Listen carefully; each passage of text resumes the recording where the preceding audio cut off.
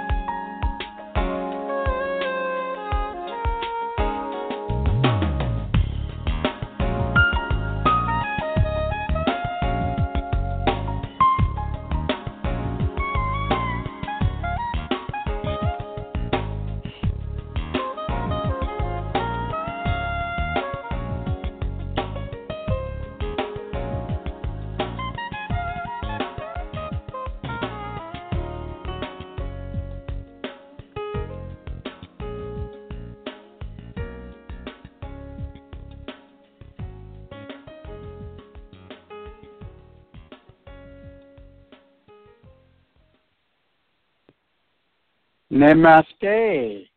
You are now in the Funk Soul Cafe, a cool, hot, soulful radio show for artists, writers, and so much more, hosted by yours truly, Robert Batista. So sit back, grab a nice, warm, and soulful cup of Java or chai, and listen and enjoy.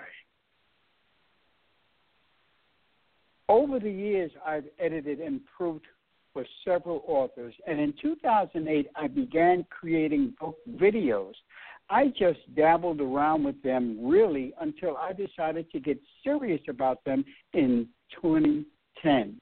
Last year, I was talking with a friend of mine who is also an author, and she suggested I gather everything I do for authors in one place. So I took her advice and created an author's edge. These are the inspiring words of today's guest, author Rachel Carrington. Namaste, Rachel Carrington, and welcome to the Funk Soul Cafe. Thank you so much, Robert, and it's a pleasure to be here. It is a pleasure having you, Rachel. So, let's first start off by taking your Java order. We have a wonderful variety of fine espressos, cappuccinos, and lattes, and we also have herbal teas for those tea lovers. So, what's your fancy, Rachel? Give me a double espresso. Any day of the week. You're not shy. No, I love my coffee. Okay, so do I. Let me fix that up for you. And here you go. Enjoy. Thank you. I will. Rachel, welcome to the Funk Soul Cafe. Recently, on November 30th, you released your 52nd book. Wow, what an accomplishment. So let's go back to the beginning. At what moment in your life did you get the itch to be an author? And what was the first thing you did to scratch that itch?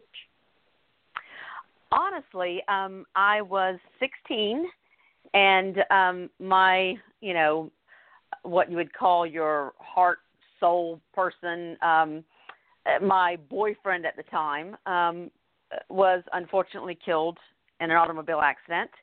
And I wrote a poem for his funeral, well, actually for the school, and that was pretty much what scratched my itch because up until that time I was going to be a teacher. So I ended up writing this poem for my boyfriend, and after that it was just something I decided I wanted to keep doing. So I'm not going to ask you to recite it, but can you remember the words to that poem? Actually, some of it, yes. I mean, it was it's very, very poor poetry, which is why I didn't stay in poetry. It was, he was just a teenage boy whose life had just begun. He just got past the starting line, but now his race is run. That was the first verse. Interesting.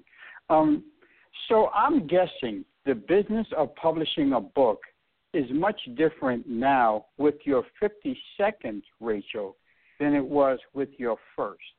Talk about what you had to do to get the first one out to the world and compare it to the now of publishing.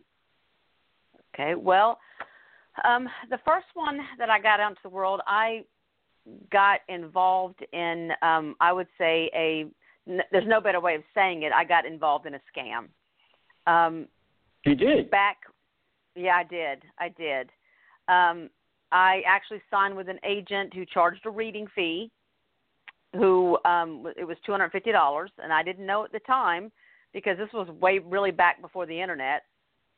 I didn't know that you didn't pay agents.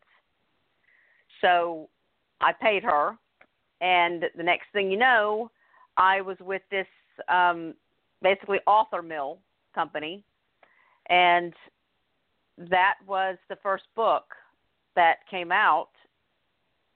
I didn't keep the agent very long after that, but that was my first. So my first experience was actually not my very best experience with publication, which is why it was almost heartbreaking when I realized the mistakes, the huge mistake that I had made. But I was fortunate, well, not really so fortunate, it's just that I was determined that I was going to move past that. And that was not going to be the only thing that I knew about publishing. So I just decided to learn everything I could about publishing myself. So just out of curiosity, did you go into contract with that scam agent? I did. I actually signed a contract with her, and I contracted for not one but two books. So she got $500 from me, actually. She did not publish the second book because by that time the first book got published, I had wisened up. And I had realized this isn't right. And bonus, I got my best friend who signed with her as well. So she ended up getting $750 from just the two of us. And I still feel like I owe my best friend an apology. Is she still your friend? Yes, she is. Yes, she is. So sometimes the advice you give somebody is not always the best. Tell me about it. So, Rachel, as I stated, last month you released your latest novel called Last Showing. Give us some background on its plot and storyline and why you chose to write this particular story. Okay, well, Last Showing is a serial killer. I like serial killer writing. And basically it's a real estate agent that goes to show a house a little bit after dark. She becomes the target of a serial killer. He attacks her. She managed to escape, but he's not done with her yet. So he pulls out all stops to come after her. And the idea actually came from my real estate agent when she was showing me houses a few years ago. And I asked her, I said, have you had any creepy events? And she said, no, not yet. I said, but now that you've said something, I might. So I got this idea, and then she was like, oh, can I be in the book? And I said, absolutely. I said, I can't promise your survival, but you can be in the book.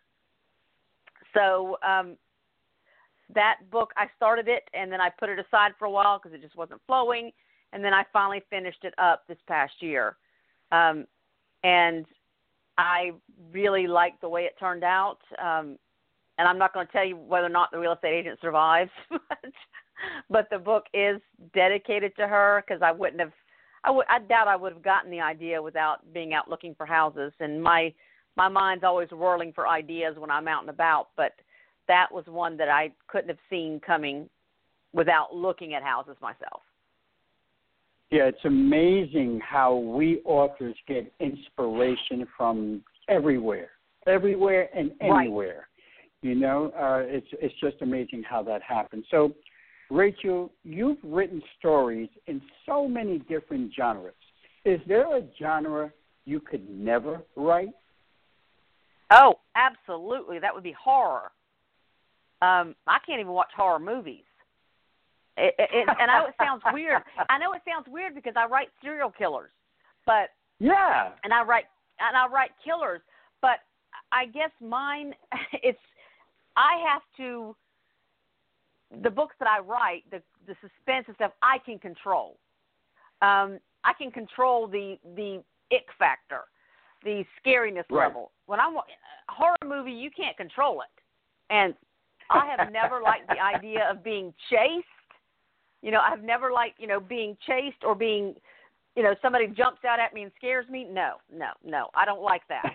So, and I have tried to watch horror movies. In all fairness, I have tried to watch them because I even did watch Predator, which technically is, more of like a sci-fi, but still it scared the hooey out of me.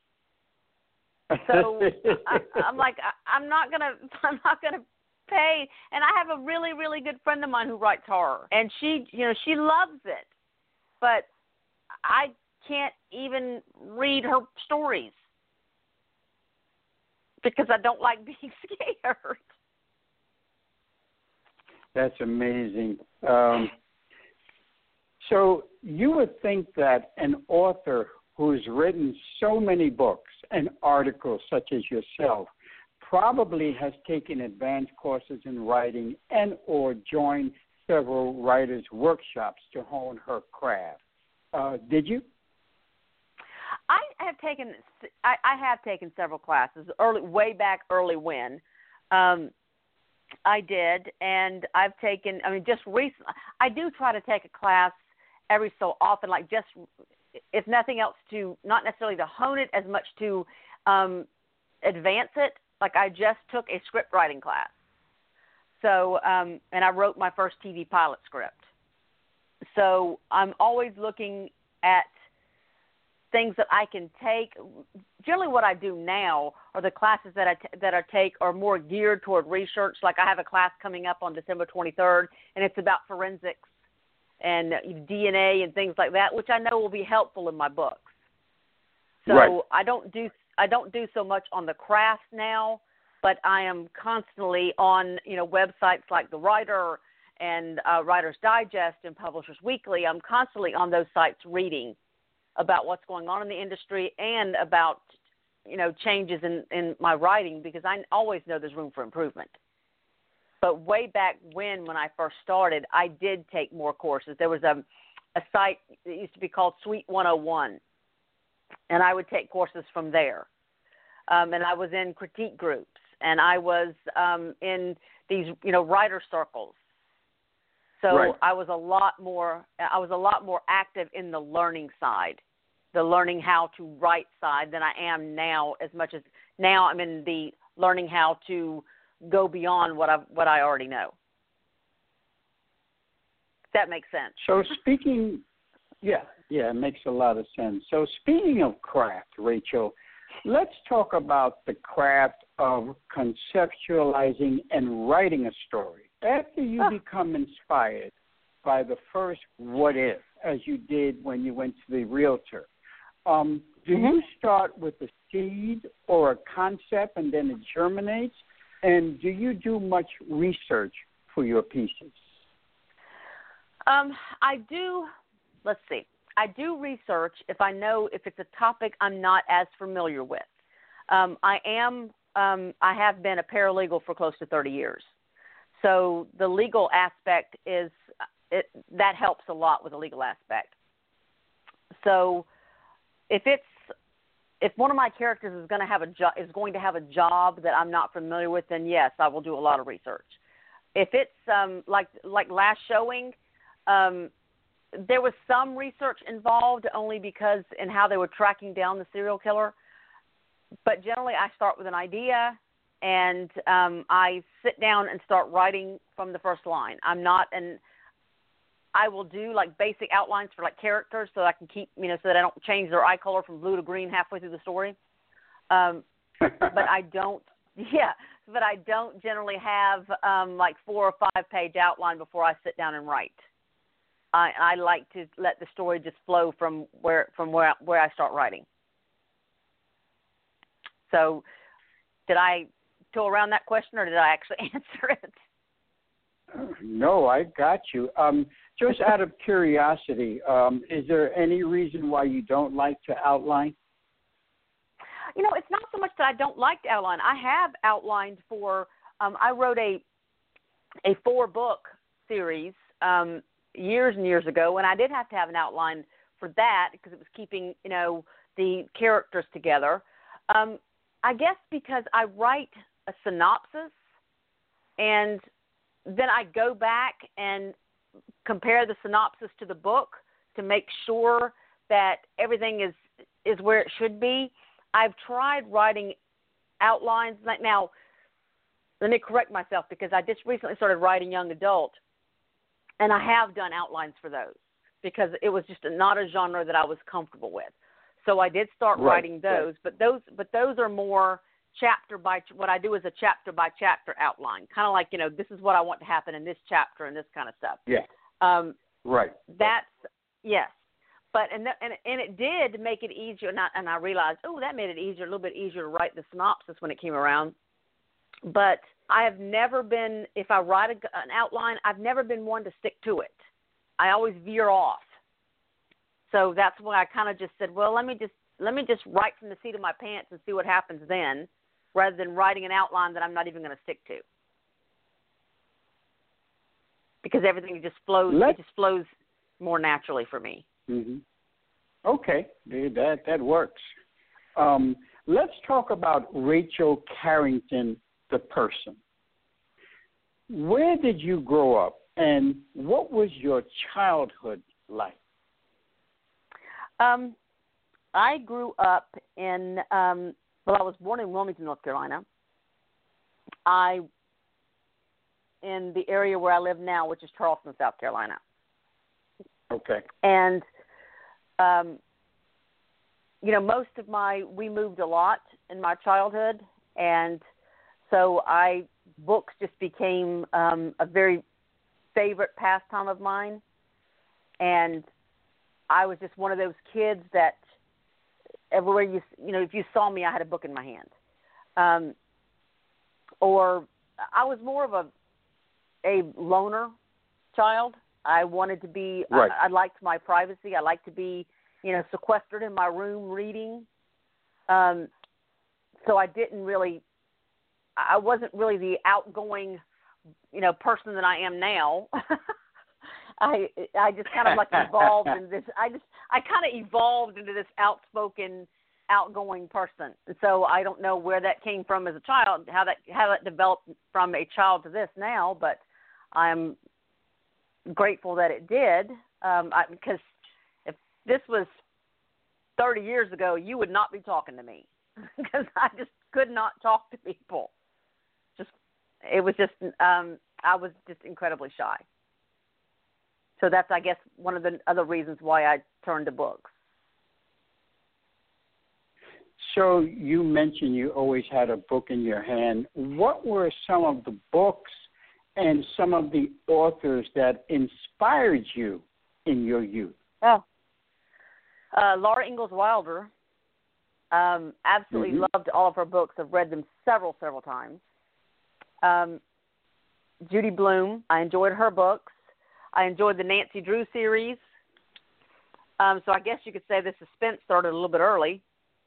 I loved the Little Women, Pride and Prejudice, any of those, Jane Austen, any of those kind of books. Right. I loved. So I did really enjoy the classics, except for the ones that we were forced to read in school. But I loved Scarlet Letter, and that was one of the ones that we had to read in school. So I read books that were, I would say, probably not always age appropriate, because I read so fast that I was, running through the shelves on the library so fast that I would just have to, I would just move up to the next level. And so probably by, I don't know, fourth grade, I had pretty much read all of Jane Austen. And what about now? What are your favorite genres to read? And do you have any favorite authors now? Oh, I do.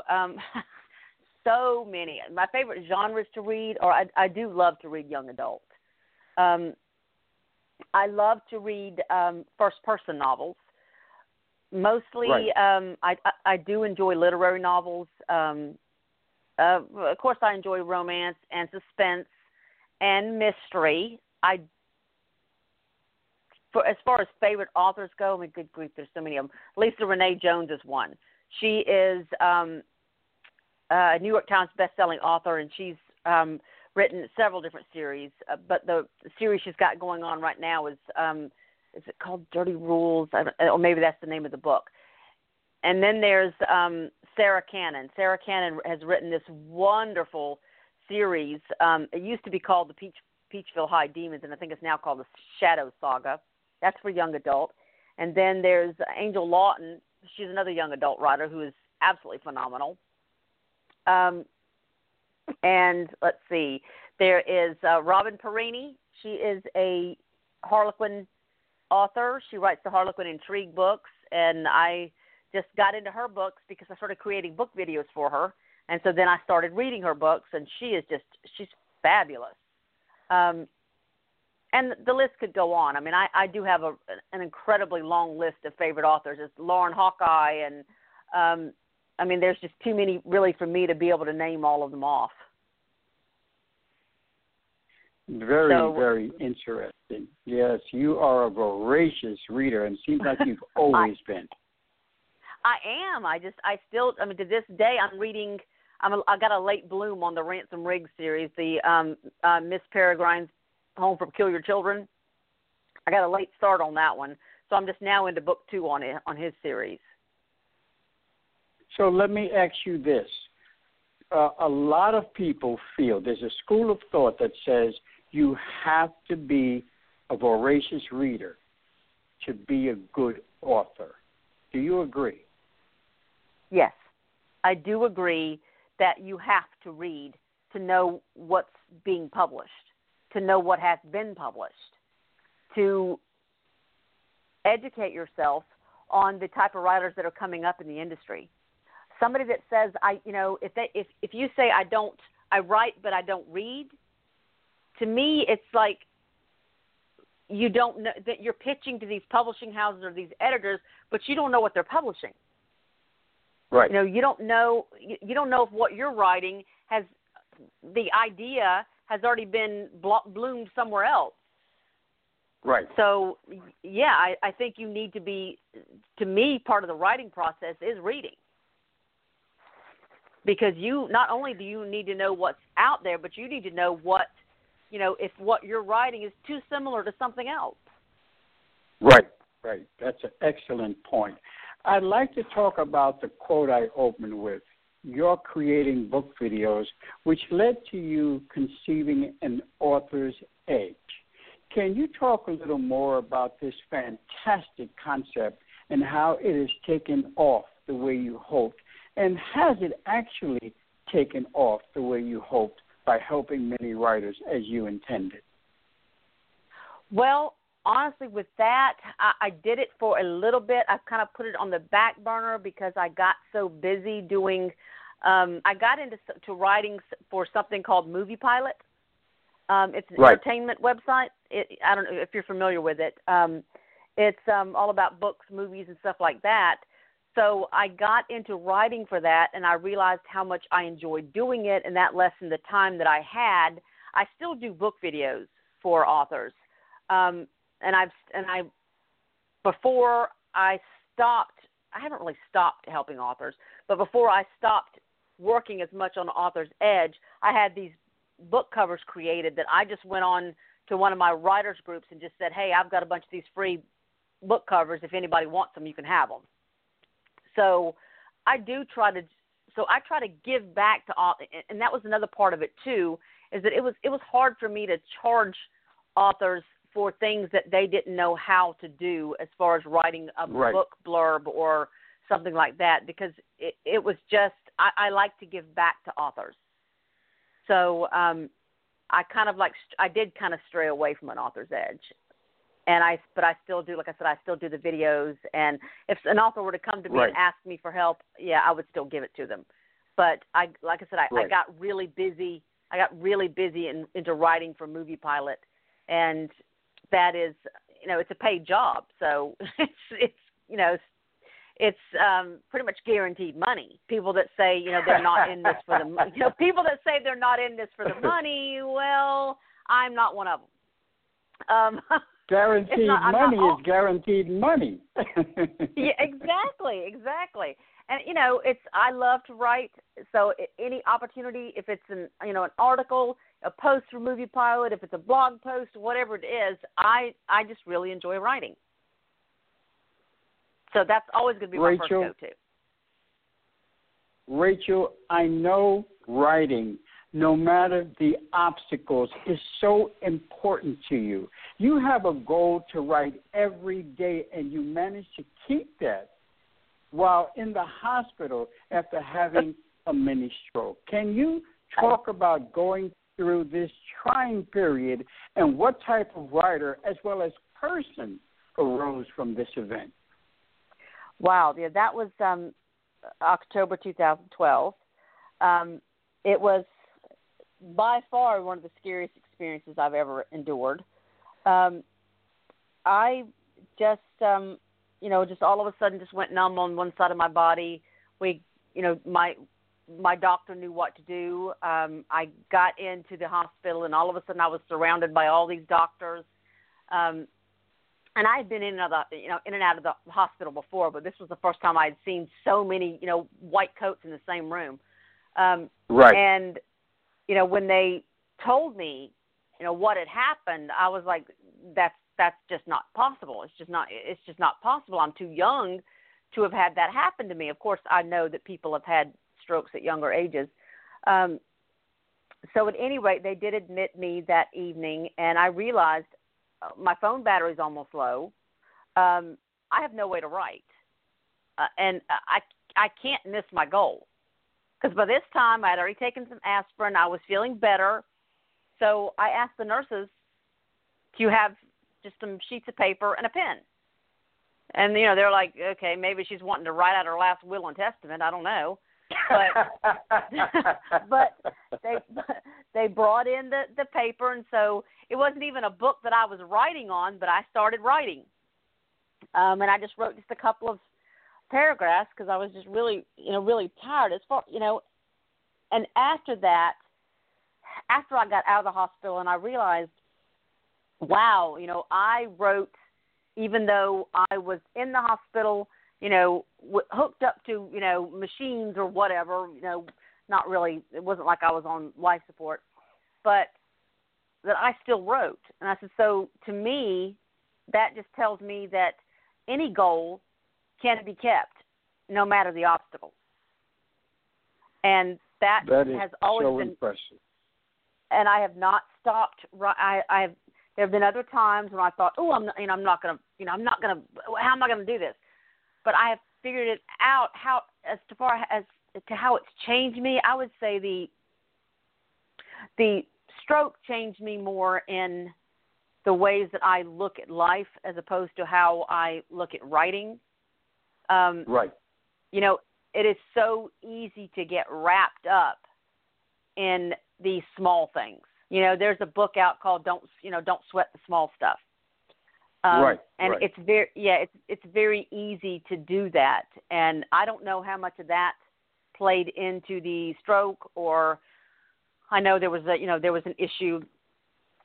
There were some other health issues going on, but I don't know how that much the stress or the worrying about things played into the stroke. But I do know that yes. writing is my outlet. And so if I'm stressed, it's something I know that I can always go to, and it helps to calm me down. Rachel, and let's talk about. Go ahead. No, I said, and that's just will be my goal from here on in. I can't imagine and not that's writing. a wonderful thing. Right. Let's talk about what I call, Rachel, the 800-pound gorilla in the room, which is marketing. So many authors spend so much time writing and publishing their book, but they have no clue on how and what it takes to market it. What advice would you give to writers who have a hard time marketing their books? I would say, for me, I'm one of the odd ducks that loves marketing, mainly because I love talking. I think the important part of marketing is finding what works for you. To me, there is no set way of marketing. Like people will say, get active on social media, get the book signings. Well, it doesn't work that way for everybody. Everybody's not going to be comfortable doing a book signing, but you can find something you're comfortable with. You have to look to find that one avenue that works for you. Maybe it's cold calling, like telemarketing. Maybe it's one of my favorite things to do is I talk to people when I'm standing in line at the grocery store or wherever. Like the post office today, I was standing in line. I sold a book. That's, just if that's what you've been given to work with, and that's what you work with. Maybe you like being behind the scenes. Fine, then be behind the scenes and go the social media route or go the interview route, podcast route like this. But you have to find whatever makes you comfortable.